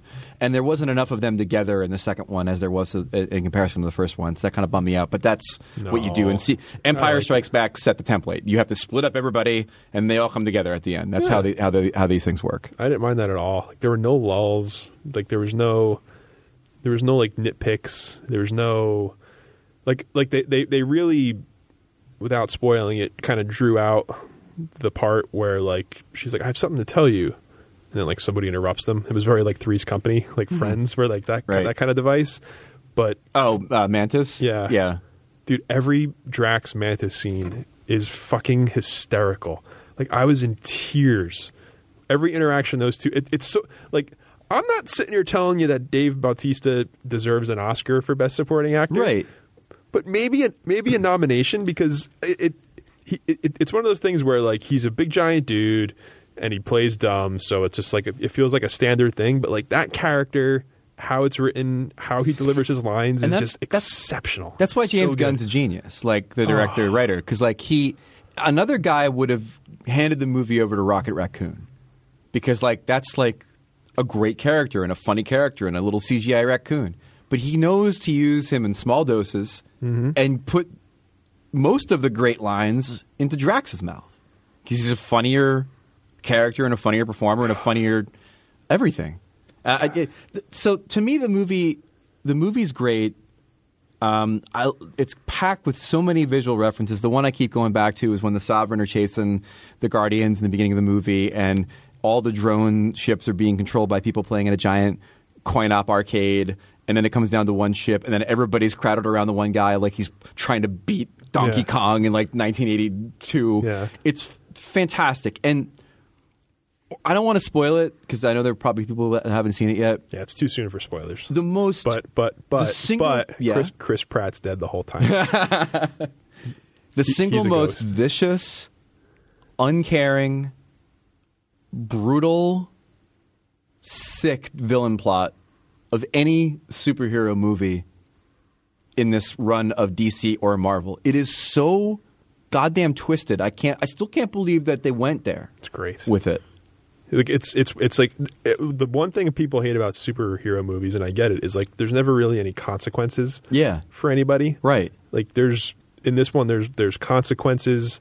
There's actual like body count. Yeah, like it's like I'm very sad that at some point they're going to merge with like the other ones to kind of bring it all together. That's just for one movie, though. I don't like that. I don't want to have to the strands of the Nebula and Gamora daughters thing with Thanos. How about this? Mm-hmm. Fuck, marry, kill. Okay. Gamora. Nebula. Mantis. I would marry Mantis. I think. Wait, her deal is that she can feel what you're feeling? Well, I think her big draw is that she can put you to sleep right away. Okay. Like there's no tossing and turning. I would definitely marry Mantis. All right. 17-hour flight to New Zealand, right, baby. Right. Work your magic. Like, oh my God. Like anytime you're stressed out and she can just like touch you and like, oh man, that'd be fantastic. I would fuck Nebula and kill Gamora for one reason.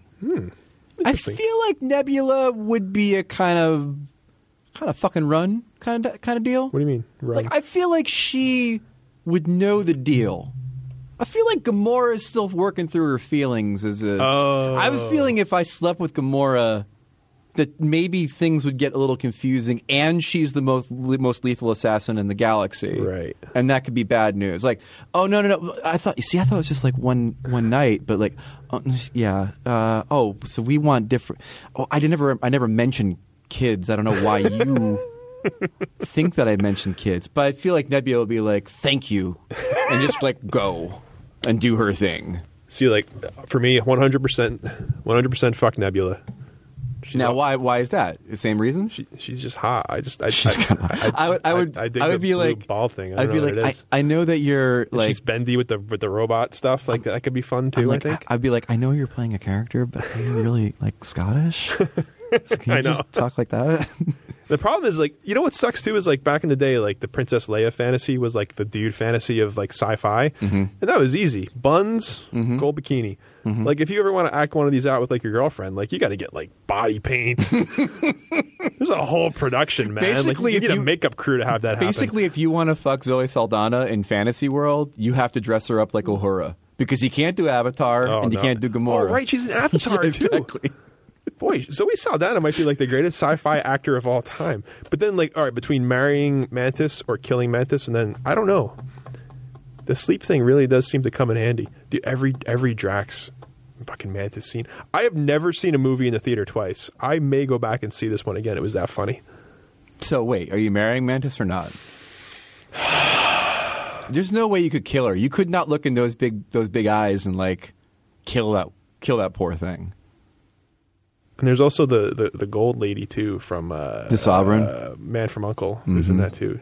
I like her a lot. Like, so that's what I mean. Like every like fantasy girl in the movie is like it's like 9 hours of makeup. You're never gonna. I like that it's that somehow they are allowed to be weird. Like, this series is allowed to be weird. Like, Yeah. Thor looks like it's getting to that place in the next one that it's going to be in weird territory. That one looks good too. But like, it's just cool. I really liked it. I was prepared for a letdown, and it didn't happen. And everybody in the movie's great, and Kurt Russell's amazing, and Like, I feel like and Baby Groot was not annoying. Baby Groot was really funny. Baby Groot is way more annoying in all the commercials. In the movie, Baby Groot's hilarious. Yeah. But all right, I'll marry him at this kill Gamora, even though I don't want to kill Gamora. That's what makes it so tough. But there is an option there. is there? You know, well, Necro. Oh. Wait, no. All right, now is the time on Puck Soup when we open up the mailbag. Dougie Iceback wants to know, I love Guardians of the Galaxy, but whenever Rocket Raccoon talks, I hear George Costanza. Am I crazy? Do you think they're doing something with Bradley Cooper's voice, or is Bradley Cooper potentially doing George Costanza? Explain to me why Vin Diesel has to be the voice of Baby Groot. I don't understand. For the novelty of it. I don't understand that at all. Like, I saw that in the opening credits, and I'm like, wait, he's still doing the voice? I do love that idea that, like, at some point James Gunn had to go to Vin Diesel after Vin Diesel read the script, and he's like, I see this whole movie's about being a family. I don't know if you know, but there's another group of movies where they're trying to be a family. I don't know if you've ever seen them. and James Gunn's like, I don't know, I'm not familiar with it. I don't even drive a car. Don't you feel like, too, that like there's no studio notes on this movie? It's just like whatever James Gunn wanted to do. Yeah, he earned carte blanche to do whatever he wants. Do whatever you want. Yeah. But Does he sound like George Costanza? Yeah, a little bit. yeah, I can see that. I can see that. That does make sense. Kevin Maloney. If avocado toast was a hockey player, who would it be? Avocado toast. So is a if hockey player. avocado toast is taking a basic ingredient and spreading it on another basic ingredient and then putting salt on it and then charging $18 for it. So a basic player who's completely overrated Milan for doing Lucic? basic things. Milan Lucic? That's possible. Oh, no, that's not good. That's not a good answer. To me, avocado toast is a real you're supposed to take care of your kids kind of thing. It's like avocado on toast and salt. It's just the thing. Of course it's going to be good, but you shouldn't have to pay $18 for it. Oh, Jonathan Taves. Thank you. There's the answer. All right. 10.5 for that? Are you kidding me? Brett Bodner wants to know, where will Kovalchuk end up playing next year if he really does come back to the NHL? I think he's coming back. No idea. I find it interesting that I think he fits really well with the Islanders, but I don't know if the Devils will do business with him or not. And I also don't know what the hardest thing for me as far as like where Kovalchuk's going to end up is, one, how much sway he has over his destination. Because if you remember, when he left, the only two teams he was considering playing for were the Devils and the Kings. Right? Somebody told me that he was never ever considering the Kings. And So he was just using that it was for a leverage? total leverage Okay, move. so just the Devils. I think I think he wanted to stay over here because of his family. So in in this theory, area. the Islanders would be a good fit, in theory. But I think the best fit, honestly, and I don't know if he wants to play in Canada, would be Montreal. Get him up there with Radulov, assuming they get along. Give them some goal scoring, sniper on the power play. Do they have the room for him though? The cap room? I don't know. I don't think they do. I mean, it's not as if they've got a defenseman making. Oh, Especially if they re-sign Radulov. Like, I don't know how they're going to afford that. How about Florida? You with Yager. got some young kids there. Like, I think they're not bringing Yager back. That's money. The greatest misconception about Kovalchuk is that he's bad in the room. The Devils loved him when he was there. No, he's Russian. He's bad in the room. No, he's That's how it works. He scores a lot of goals and he's Russian. I'm bad in the room and kill coaches. Bring back Nikolai Zherdev. The thing about all of you is you see Ovechkin and you get hockey boner and want to rub hockey boner all over Ovechkin. That's tweet 7 of a 95 tweet rant. Wait, is that what you do with boners? You rub them on stuff? That's not what I thought it was. Go ahead, Leon says, kiss pretty boy all over his face. Moo, moo, moo. Enjoy Redskins minicamp. Out. I get tax-free money for 4 years. I come here and play for free to win Stanley Cup. Unlike Alex Semin, who is big baby. 7 to 42 tweets. Dan Straight Edge wants to know, would Ryan Getzlaf get more love if he had a better hairline? Good question. Nah, he plays in Anaheim. There you go. Scott Flores wants to know, coffee, cream or no cream? No cream. Black coffee boy. I'm a black coffee boy. Starbucks, I go half and half. Dunkin' Donuts, I go regular whole milk.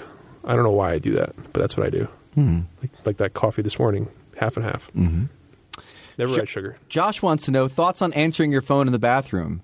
A guy at the urinal answered and had a full conversation. Urinal, no.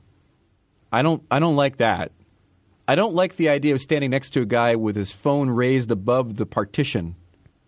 I used to work with a guy who talked to his wife while he was taking a shit at the office every day. He timed it. He timed it so he could do it that way. And like there's times I remember the first time I figured this out because like it had happened like a couple of times, and then I realized it was always around the same time in the evening. I'd be in there peeing, and then I'd hear like, "We can't afford to send her there.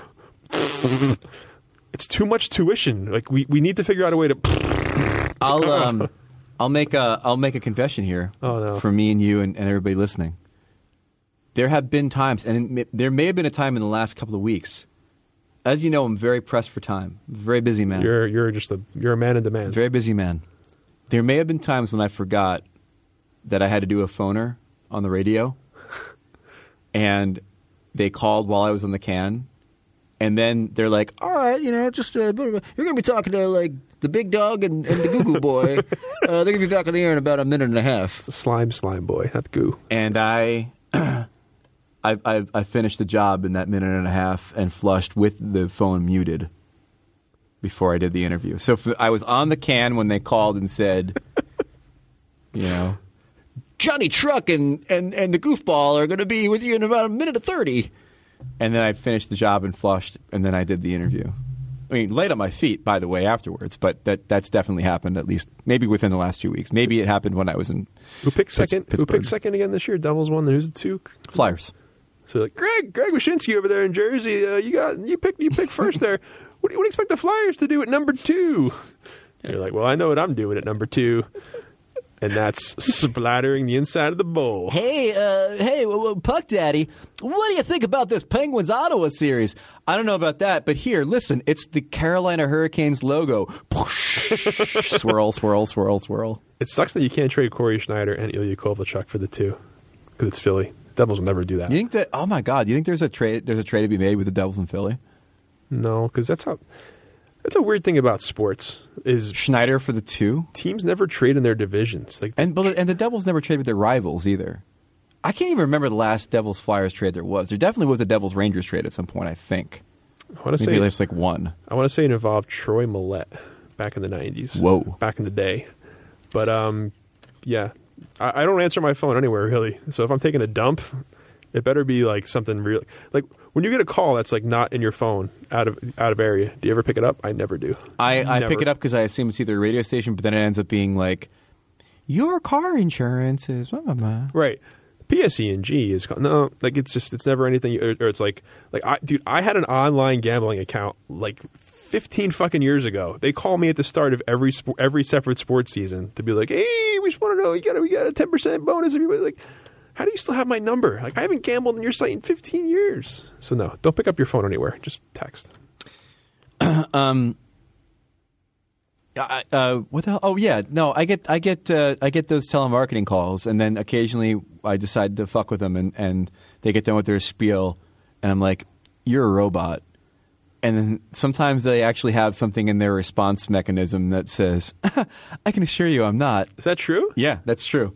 And Ruby dies when it starts. Like, she'll look over to me on the phone and she'll just hear, you're a robot. And she's like, oh boy, because she knows it's going to happen. Because like every response that comes back, I can assure you I'm not. No, I think you might be a robot. I didn't realize that's how telemarketing works now. And yeah, it's all on, because you know what it is? It's, from what I gather, and I'm sure if somebody out there will correct us, when they farm out these calls to call centers in other countries, they have buttons they push for English language responses.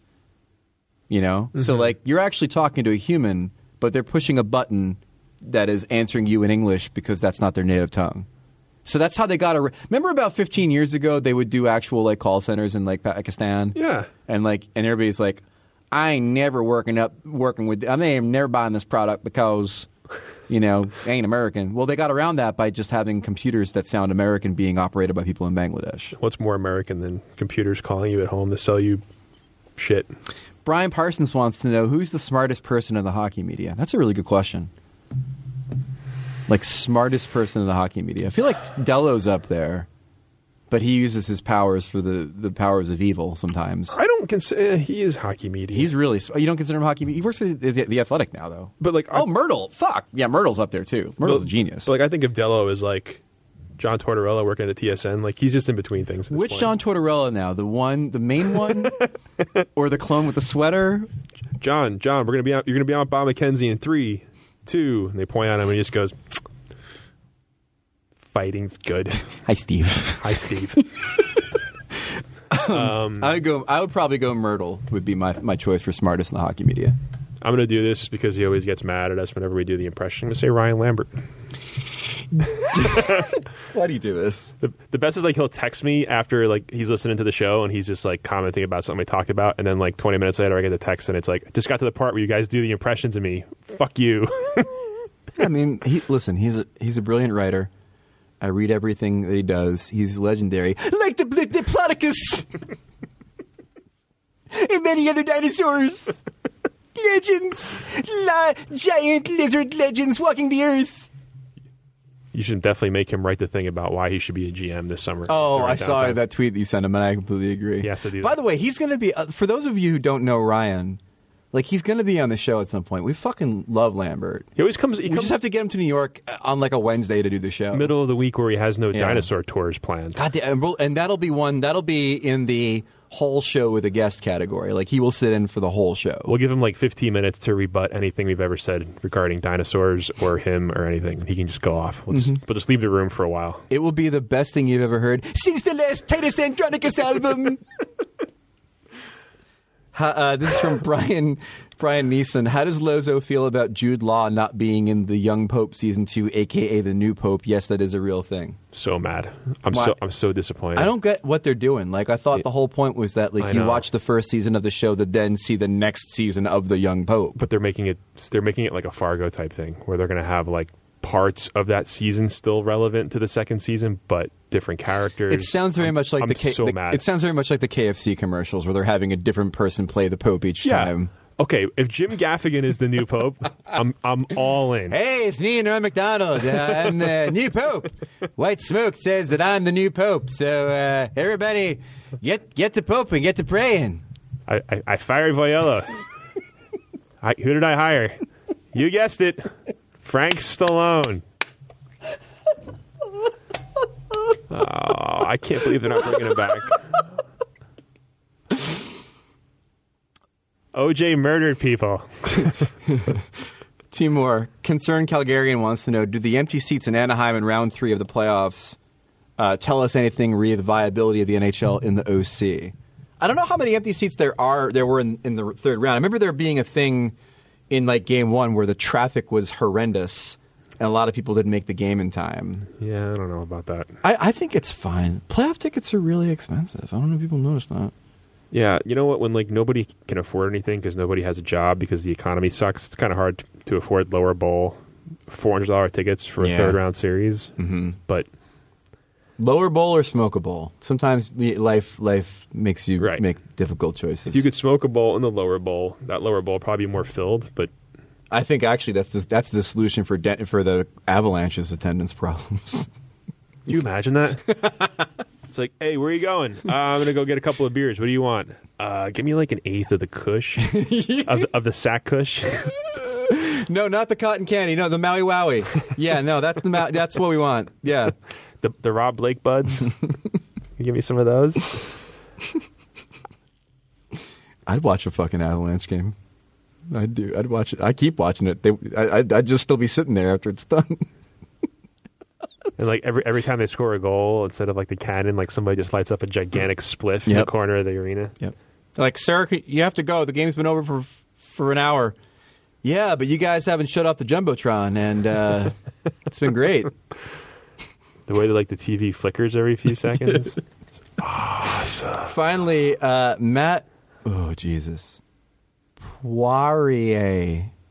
Poirier. Poirier. Sure. Right. Matt P. When the Preds win the cup, awfully presumptuous. Oh, yeah, I saw this question. Who gets the first handoff from Mike Fisher, a.k.a. Mr. Carrie Underwood? I don't know. The singer's husband, as it were. Pekka Rinne, Roman Josi, or PK Subban all have put the team on their back at some point. Does the goalie ever get the cup second? I feel like he's the answer, though. I feel like he's the answer, PK. too. PK's there 1 year. They won't give it to him. He's young. It's his first year there. Fisher would be the guy who would get it if somebody else was captain. Yossi's a good choice. But I would imagine it'd have to be Pekka, right? Like, there's no... Who's the oldest guy on that team who's not Mike Fisher? Like, there's... let's see, 96, 80... Vernon Fiddler would be an option. I think that's an option. When's the last time a guy who didn't dress for the clinching game got the cup? No, that's a good point. He plays a little bit, but I mean, he's not necessarily guaranteed to be in the lineup that night they win it. He would be your oldest guy. The next oldest guy is the guy who obviously would be responsible if they win the cup, Cody McLeod. I was going to say that was my other guess, but he just got there this year in a trade. He's not like an old-time guy or anything. Vernon Fiddler and Mike Fisher are the same age, and if you had asked me that, I would have said that Vernon Fiddler is legit 17 years older than Mike Fisher. See, I would have thought he was younger for some reason. Who, Vernon Fiddler? I know, it's dumb, but that's what he always that was strikes me as being like 45 years old and a guy who played in the fourth line for 17 different teams. James Neal? James Neal isn't really... James Neal's close, but yeah. Yeah. Pekka Rinne, I think, is the answer, because he's been there for how long now? His whole career, so... Yeah, precisely. All right, I think it's time to call this one. You think it's over? Yeah, I think it's over now. Thanks, everybody, for listening. I think we gave you a longer one than the ones you anticipated. Yeah, we went deeper. Tried to. Longer. I had breakfast with Jonah Carey this morning, and we were thinking about making him a guest, but then... He's pressed. He's got to go see... who does he have to go see again? A bunch of people. But he was really nice. He bought us breakfast by staying in a hotel and getting a free breakfast, and then we mooched off it. Yeah. Yeah. Free bagel. Free water. Free water, yeah. No waffle maker, though, like they have at like the DoubleTree. Yeah, get it together. Yeah. Free hotel. Get it together. Casablanca Hotel in Times Square. Jeez. You know. Exactly. All right. I'm Greg Wyshynski of Yahoo Sports Puck Daddy blog. You can find my stuff at Wyshynski on Twitter. You can find my writing at Puck Daddy. I want to give a shout out to Jen Neal and Josh Cooper, who unfortunately are not with Puck Daddy anymore because of budget crap. I love them both, and it's not been a very happy week. But I hope that they both find other stuff, and they will. They're super talented, and especially in Jen's case, who's been with us for a really long time, the economic realities of sports writing, Dave Lozo, as we've talked about many times on the show, come home to roost. And every 2 weeks, we got to talk about somebody getting laid off. And it fucking sucks. And it fucking sucks to have it this time of year. So best of luck to Jen and Josh. We love them both big time. And unfortunately, life is life. So anyways, you can find my book, Take Your Eye Off the Puck. You can find our book, 100 Greatest Players in NHL History and Other Stuff. And here's Dave. I got to pee, so we're going to be done right now. Now, when you pee, are you going to talk to anybody on the phone? No, but I'll talk to the guy next to me. How's it going, bro? See ya. Bye. Now leaving Nerdist.com.